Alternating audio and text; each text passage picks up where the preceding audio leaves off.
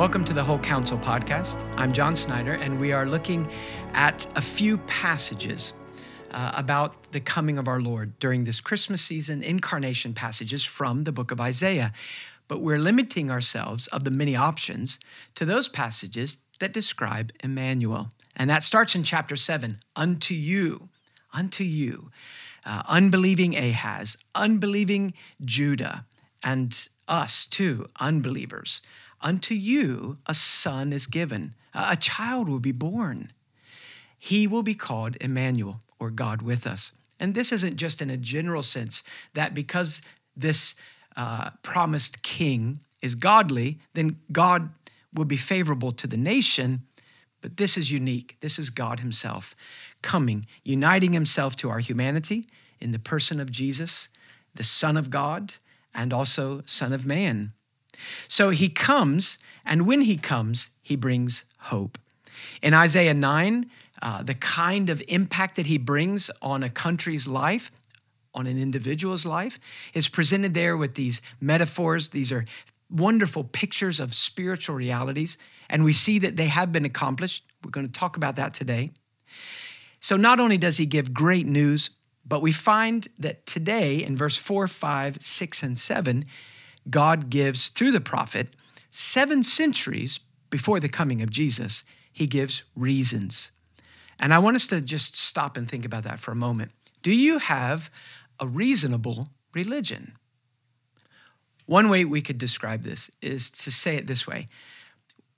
We need to be careful that we are not spreading superstition instead of Christianity. Our land, America, is a very religious land. I live in what they call the Bible Belt, so the southern part. I live in North Mississippi. And so we still have quite a few churches, and they're still fairly well attended. But America as a whole is known as a very religious nation. And while we're losing that quickly, we still are a people that believe that there are spiritual realities for the most part. There's a supernatural realm that I can't touch and see, but it does exist. But I'm afraid that a great deal of what we talk about, even when we use Bible phrases, and we put it under the label of Christianity, it may be no better than superstition. And our land does not need more superstition. What is superstition? Well, a very simple definition could be superstition is a belief in the supernatural. And because of that belief, a belief in consequences of certain actions. So if I do this, bad things happen, curses come. If I do this, blessings come. In a very simple way, you could think of the person who, if a black cat crosses their path, they say, oh no, that was an omen of evil. And so curses will come to my life. And, I don't actually know anybody that lives that way. But you can transfer superstition into a Christian packaging. And you think it's Christianity, but it's not. What is the difference? It's not the book you're reading. It's not the words you're quoting. It's not the hymns we're singing or the cliches that we repeat after a sermon. The difference between superstition and true Christianity is that true Christianity has facts and reasons. And religion without reason is superstition. So we go to chapter 9, and all this hope is promised. It's like a spiritual dawn. God himself will be among these people, and they will be filled with joy. How do we know this is true? Well, we know this is true from hindsight. We see that it has been actually accomplished in history. And they couldn't see that, but I want to point that out first, and then we'll see what they had to go on. In Matthew chapter 4, in verse 12 through 16, there's a wonderful passage where Matthew is describing the ministry of Christ and the fact that Christ leaves Jerusalem and Judah to the south and goes north. And as he goes north, he goes into the area of Galilee, the Sea of Galilee in that region. And listen to what Matthew says. Matthew chapter 4, verse 12. Now, when Jesus heard that John had been taken into custody, he withdrew into Galilee, and leaving Nazareth, he came and settled in Capernaum, which is by the sea in the region of Zebulun and Naphtali, You recognize that. That was the region in chapter 9, verse 1, that was noted by God's wrathful contempt, but was promised that one day, through the Messiah coming, through Immanuel, it would be noted as a place of mercy. It would be made glorious. What we find is Matthew goes back to that passage in Isaiah 9, and he says this, verse 14. This, Jesus going into Galilee, going to Capernaum, this was to fulfill what was spoken through Isaiah the prophet, the land of Zebulun and the land of Naphtali, by the way of the sea, beyond the Jordan, Galilee of the Gentiles. The people who were sitting in darkness saw a great light, and those who were sitting in the land and shadow of death, upon them a light has dawned. From that time, Jesus began to preach and to say, repent, for the kingdom of heaven is at hand. Now, when you read the life of Christ without the help of Matthew, you might have found it difficult to see God keeping his word or keeping an appointment 7 centuries later. But Matthew makes that clear by quoting in chapter 4 what Isaiah said in chapter 9. But I want to point out that there were some things that were occurring that lead up to God keeping his word, because I find it very encouraging. When you look at the world, it is hard to see at times God at work, and all you have is the word of God to hope in, but that's enough. Now, what was happening when Matthew talks about the events in chapter 4 and Jesus going to Galilee? First of all, King Herod in the region, King Herod is rebuked. Herod is rebuked by John the Baptist for Herod's immoral lifestyle. He is so offended, he imprisons John the Baptist. Now, the leaders of Judaism in Jerusalem they're not upset about this. John has been a bit of a thorn in their side. He's called them serpents and snakes. He hasn't praised them. The people see John as a real man of God, and the Pharisees and the leaders of the temple worship, the blue blood families who are controlling things, they see them as hirelings. John is arrested, but the Pharisees are alarmed because the people that used to follow John are following Christ. Daily, more and more people are following this Jesus of Nazareth, and he is as offensive, if not worse, than John. So there's a crisis that's coming between Jesus and the leaders, and it's not time for the crisis. So God the Father, orchestrating human events, even using the hatred of those who reject his Son, causes a great mercy to be accomplished. He's going to keep his word. So God uses the arrest of John the Baptist, the jealousy of the Jews. John chapter 4 tells us about that. And Jesus goes to Nazareth, which is a little south of this region, and preaches a sermon there. And when he preaches his sermon there, it's his first sermon as in his public ministry in his hometown. They are so offended by what he says that they take him and they lead him to the edge of the city, and there's a cliff, and they're going to throw him off the cliff and kill him. But he turns and just walks right through the midst of the crowd and goes his way. So when you look at this situation, do you see God at work? It's not easy. There is an offended government. There is a jealous religious institution, and there are local inhabitants who are so offended at the message of Jesus that they want to kill him. It looks like everywhere we turn in the life of Jesus, everything is against him, and he's not able to accomplish what God has sent him to accomplish. But on the contrary, God is working. That is why Jesus goes to Galilee. And Matthew makes it clear. The Father sent the Son to Galilee using all these other events. He goes to Galilee, and it is exactly the place where Isaiah said 700 years later that the presence of God would bring them joy and they would be distinguished by mercy. And God kept his word. If you want to see what areas were treated most kindly by Jesus Christ, what places saw the most of his miracles, what places heard the most of his explanations of the kingdom, it's not Jerusalem, it's Galilee. And it's Galilee of the Gentiles, which is even more amazing. In Isaiah 9, when he says, Naphtali and Zebulun, Galilee of the Gentiles, it is the first time that the scripture ever refers to Galilee, that region, as Galilee of the Gentiles. But it is referred to in that way from that point forward. It ought to strike us This is 700 years before Jesus comes. This is a long time before the Holy Spirit is sent to the church. And Christ's last command is first go to Jerusalem, and then Judea, and then all the world. Long before the gospel command came to take the good news to the world, to the Gentiles, Isaiah says Christ will come. The Immanuel King will bring hope to Galilee, Galilee of the Gentiles, which means every one of us who is not Jewish, read that promise and we see a little glimmer of the wideness of God's mercy. Immanuel will not merely rescue Jews, he will also rescue Gentiles. Well, back to Isaiah chapter 9, we see that there are three great reasons given for the hope. And these are reasons that we need.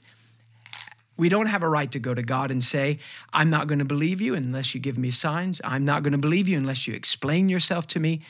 But if God offers a sign and we reject it, if God offers us reasons for hope and we ignore them, then the problem lies with us and not with God. Now, the reasons show up in verse 4, 5, 6, and 7. And each of the verses that start a new reason, verse 4, verse 5, and verse 6, all start in the New American Standard Translation with the little word for. For, or because, you shall break the yoke of their burden and the staff on their shoulders, the rod of their oppressor, as at the battle of Midian.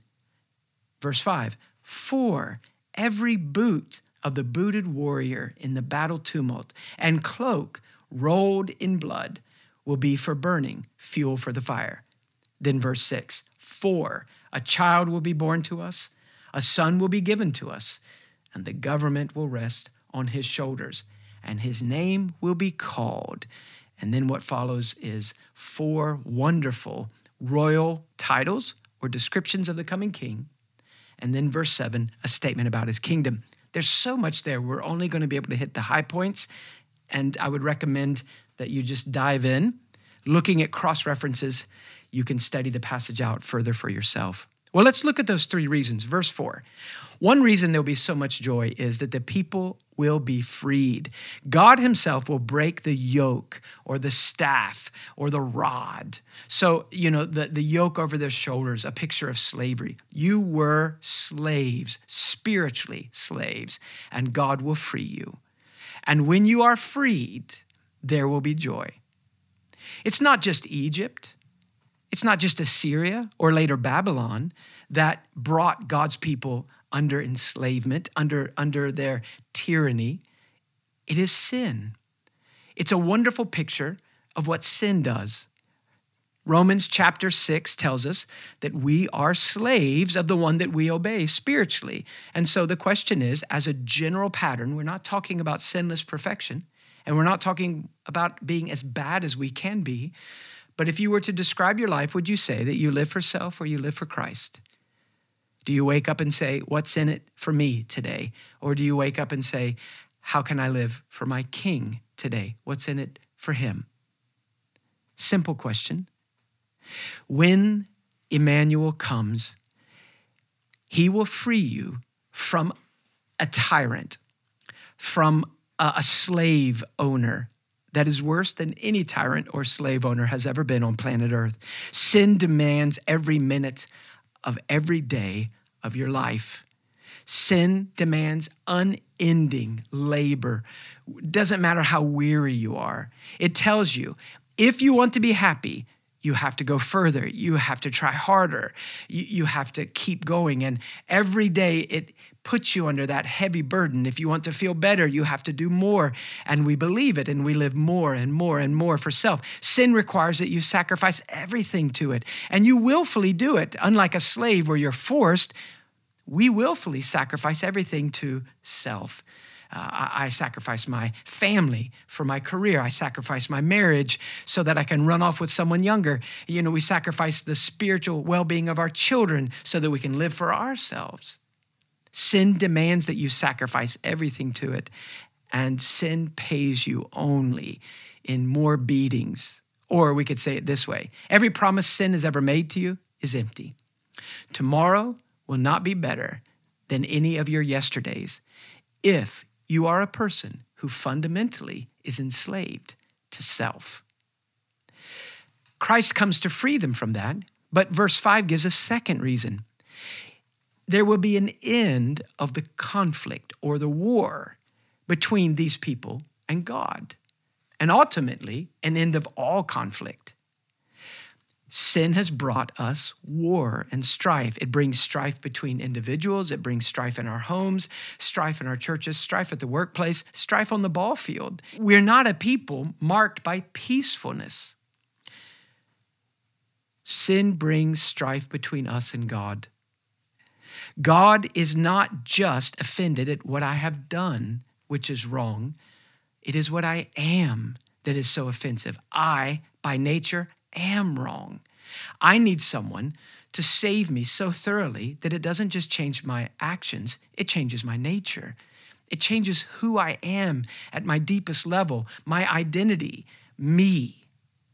When Christ comes to save, he will save so thoroughly that there will be peace between every one of his subjects and God. How? By removing the object of offense between us and God, our sin. And Paul explains in 2 Corinthians 5, of one of many places, that God does not count our trespasses against us, but counts the trespass of the Christian against his mediator, his representative, Christ.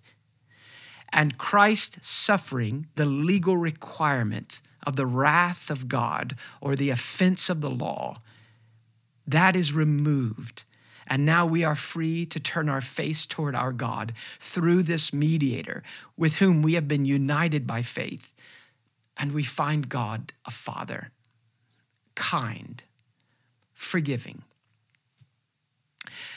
He describes this in such a wonderful way. In verse 5, he says, the boots and the clothes that you wore to battle. So the battle gear of the Israelite, you still have it in your back closet because, a few years ago, maybe you fought against the Edomites, or maybe when you were young, you fought against the Philistines. But now there's the Assyrians or the Arameans, whoever. But there's always another enemy. So you don't throw that away, and you get out the old soldier's garments and they're splattered in blood, and you put them on and you march out to a battle that you're not sure you'll ever return from. But God says, never again. Take the garments of the soldier and just use them to fuel the fire this winter. It'll heat your home better. When God comes to bring peace through the work of Immanuel, there is no more war between us and God. Or as Paul says in Romans 8, there is no condemnation for those who are in Christ, who belong to Christ, who have been represented by Christ, whose lives are treated as obedient as Christ. Well, the final reason is in verse 6 and into verse 7, and that's the major reason. And we're going to have to just mention this. But this is really the climax. Verse 4, verse 5, these are wonderful statements. No more enslavement, no more war. But really the great reason for the joy and for the lack of enslavement or the freedom and for the peace instead of war, the real reason is verse 6. A child will be born. It doesn't even tell us yet what he does. Just the fact that he is born guarantees for everyone who is ruled by him, he is the Prince of Peace, and you will be free. Well, verse 6 says this, a child will be born to you, a son will be given to you. And then it gives us two great areas of description. The first one is this, the government will rest on his shoulders. So very clear picture there that God will entrust the rule of everything to this person. How can he do that? Well, later we hear that he's called the mighty God. He is God-man. He is God with us. He is not merely a representative of God. He is not an angel sent from God. He is not a great prophet who speaks on behalf of God. He is God. He is God the Son, eternal, united to our humanity. He is not even 1/3 God. One author describes Christ's deity, his godness, in these words. He is not 1/3 God, but fully God, Yet it is not the Son alone who is fully God, but he eternally exists along with Father and the Spirit, each of whom also possess fully and identically the same divine nature. He possesses with the Father and the Spirit equal glory, all the divine nature, not 1/3. It's a mystery, but it's what the Bible teaches us. Our task is to take everything we are learning about God and to pack it into the God-man, Jesus Christ. Paul says in Colossians 1 that all the fullness dwells in him. In Colossians 2, all the fullness dwells in him bodily. It's not merely a symbolic fullness, like the presence of God in the temple or the Holy of Holies in the Old Testament. It is substantial. He really is God with us, God the Son. When we look at the scriptures, we see pictures of this rule, so many wonderful places. Daniel chapter 7, one like the Son of Man coming to God the Father, meeting him in the sky and receiving a kingdom from him that has no end, no borders. Or Revelation 5, when the God-man finishes his labor as our Redeemer, and he is raised from the dead, and he ascends to heaven to return to his glorious throne, not merely as God, but as God-man, as our representative. He is seated at the right hand of the Father, and all creation bows before him and proclaims his praises. If you think of Revelation 11, where it says, the kingdom of the world has become the kingdom of our Lord and of his Christ, and he will reign forever and ever. There's another picture. Or Philippians chapter 2, where Paul says that the Father has given the Son a name above every name. He is Lord of all. He has placed on his shoulders the governing of all. He has taken the scroll from the hand of the Father in Revelation 5 and has been seated, and now he will break that scroll and rule over all on behalf of the Father. It's this who is Immanuel. What kind of monarch will he be? Well, that's where we come to the 4 descriptions here, these royal titles. The Jews did not usually use royal titles. The pagans did. This is the one exception, and it is God. So when you bring a young prince to the throne and he is crowned as king, on that coronation day, he receives these royal titles. And the royal titles obviously represent the hopes of the people, the leaders of the nation, the other nobles. He will be the wise king, or he will be the strong king, or he will be the warring king. And they hope that he lives up to their titles, but there's no guarantee. But when we look at these titles, God is giving them. And the eternal and all-knowing God is not giving us hopeful titles. He's telling us factual things.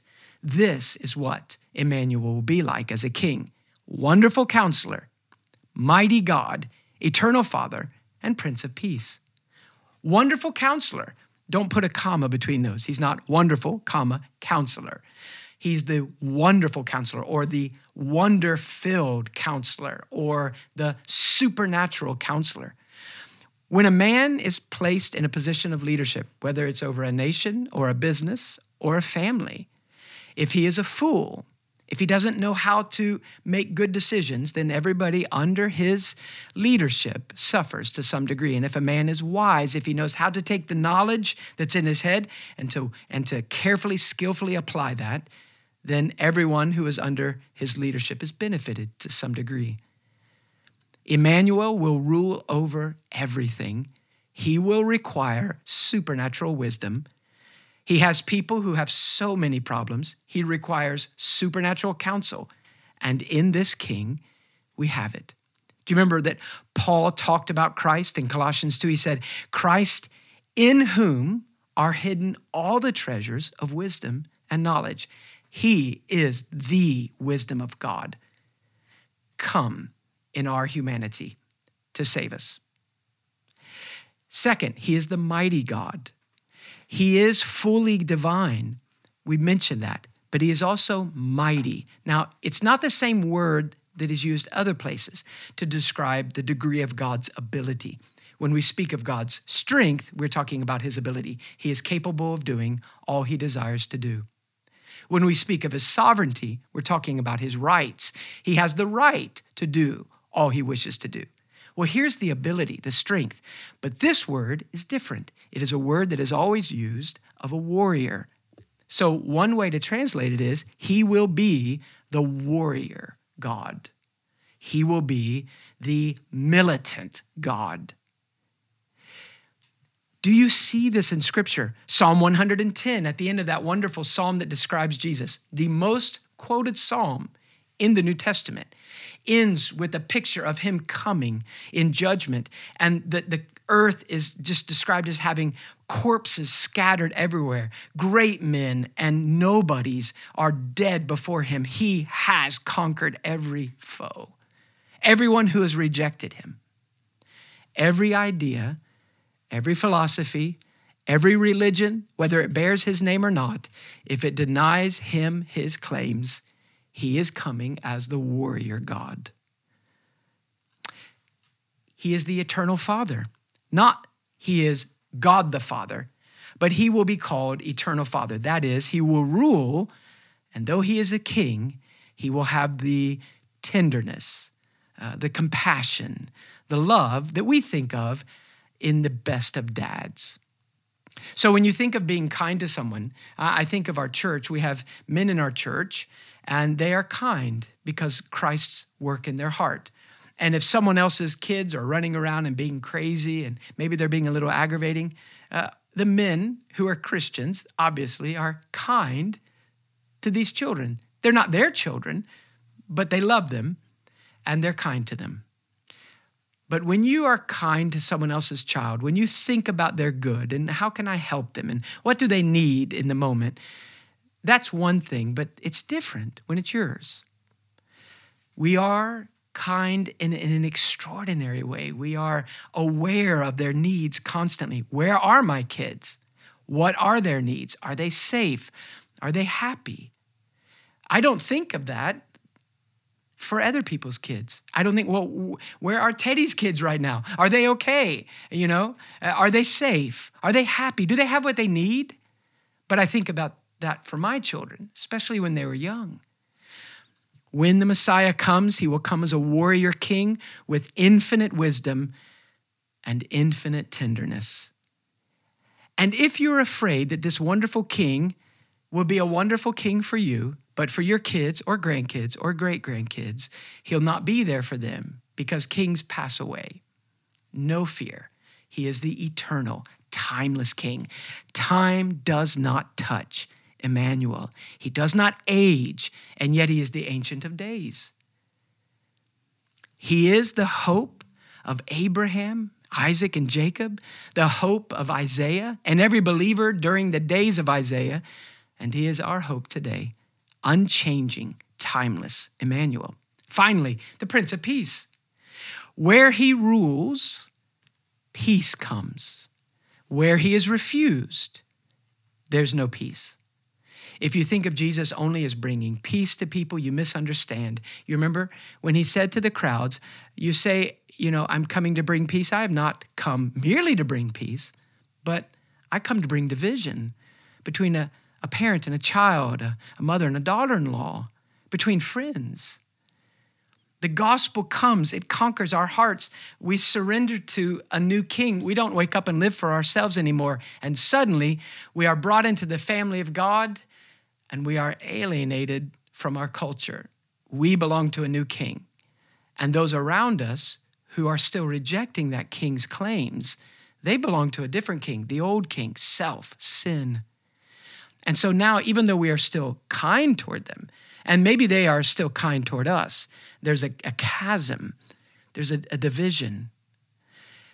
They do not have that peace, and we do not have peace with them, in a sense.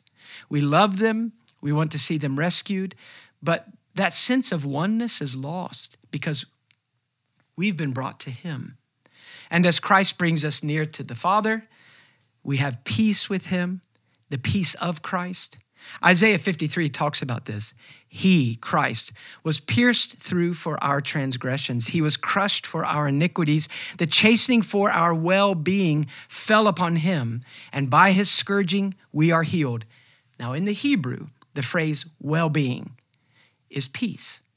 The chastening for your peace falls upon Christ. And then chapter 7 says, he will sit on the throne of David as the fulfillment of the Davidic covenant. He is the Son of David, on a throne that never ends, ruling over a kingdom that only expands forever. It has no edge. And the peace and the increase of that kingdom never end. So ask yourself, do you have a reasonable religion? Do you go around saying, I have peace with God. I'm a child of God. God is my king through his son, Jesus Christ. I belong to a kingdom that has no borders and no end, and I will live eternally with this king. Do you have any reasons for those claims? Surely you do understand that you sound like an insane person to the unbeliever. Do you have a reasonable religion? Can you say, this is why I know these things to be true? The last part of verse 7 says, the zeal of the Lord will accomplish this. What an amazing statement. The white-hot intensity of our God, the integrity, the passion, the jealousy of his soul for his people and his son's unending glory, that will see to it that every promise is kept. Well, we saw that he kept it 2,000 years ago, and the people in Galilee were indifferent. So Matthew chapter 11, Jesus turns and says, woe to you, all you cities in the region of Naphtali and of Zebulun. If Sodom had seen what you had seen, it would have repented long ago. It will be easier for the wicked nations of the Old Testament that we look down on. They will have an easy time in the judgment compared to the places where Christ was so kind. He kept a 7.5 century old engagement, and he went to Galilee with mercy, but for the most part, they rejected him. What will he do when we stand before him and he says, I kept a 2,700-year-old promise. I brought the gospel to the Gentiles. You heard. The dawn was there, if only you would have embraced it. But you turned your back and you were indifferent toward all those Jesus statements that you heard around Christmas time, and all those Jesus statements you hear in the sermons throughout the year, and all those Jesus statements in your Bible, and all the Jesus statements that other Christians gave to you. And you treated them like they were empty cliches. Now, if I have kept my promise 2,700 years, and you are indifferent, do you not understand that God will look upon us with a greater wrath than he looked upon Capernaum, who, after God kept a 700-year-old promise, they were indifferent? It's a wonderful thing to live in a place where we can hear about Christ, but it is a terrifying thing to be indifferent to the accounts, to the descriptions, and the claims of Immanuel. So the question is, what are we doing with these words? We'll come back next week and look at a further picture in chapter 11.